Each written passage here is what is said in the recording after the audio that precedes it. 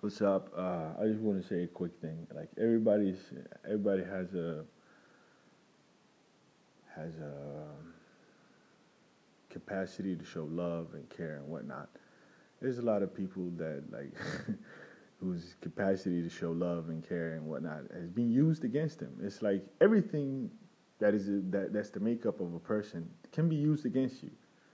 You like to like whatever it is that you like to do, there will be some asshole out there somewhere that is going to try and use that against you.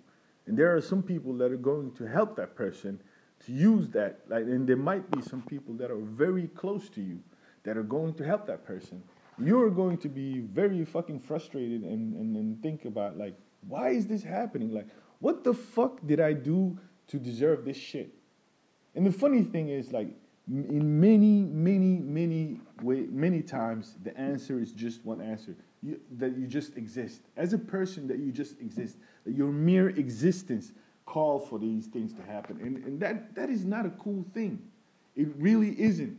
But in this world, there are so many people that think that kind of behavior is okay. Matter of fact, they actually help people do these types of things. You have to like find it within yourself to be like, all right, you know what? I'm not gonna give a fuck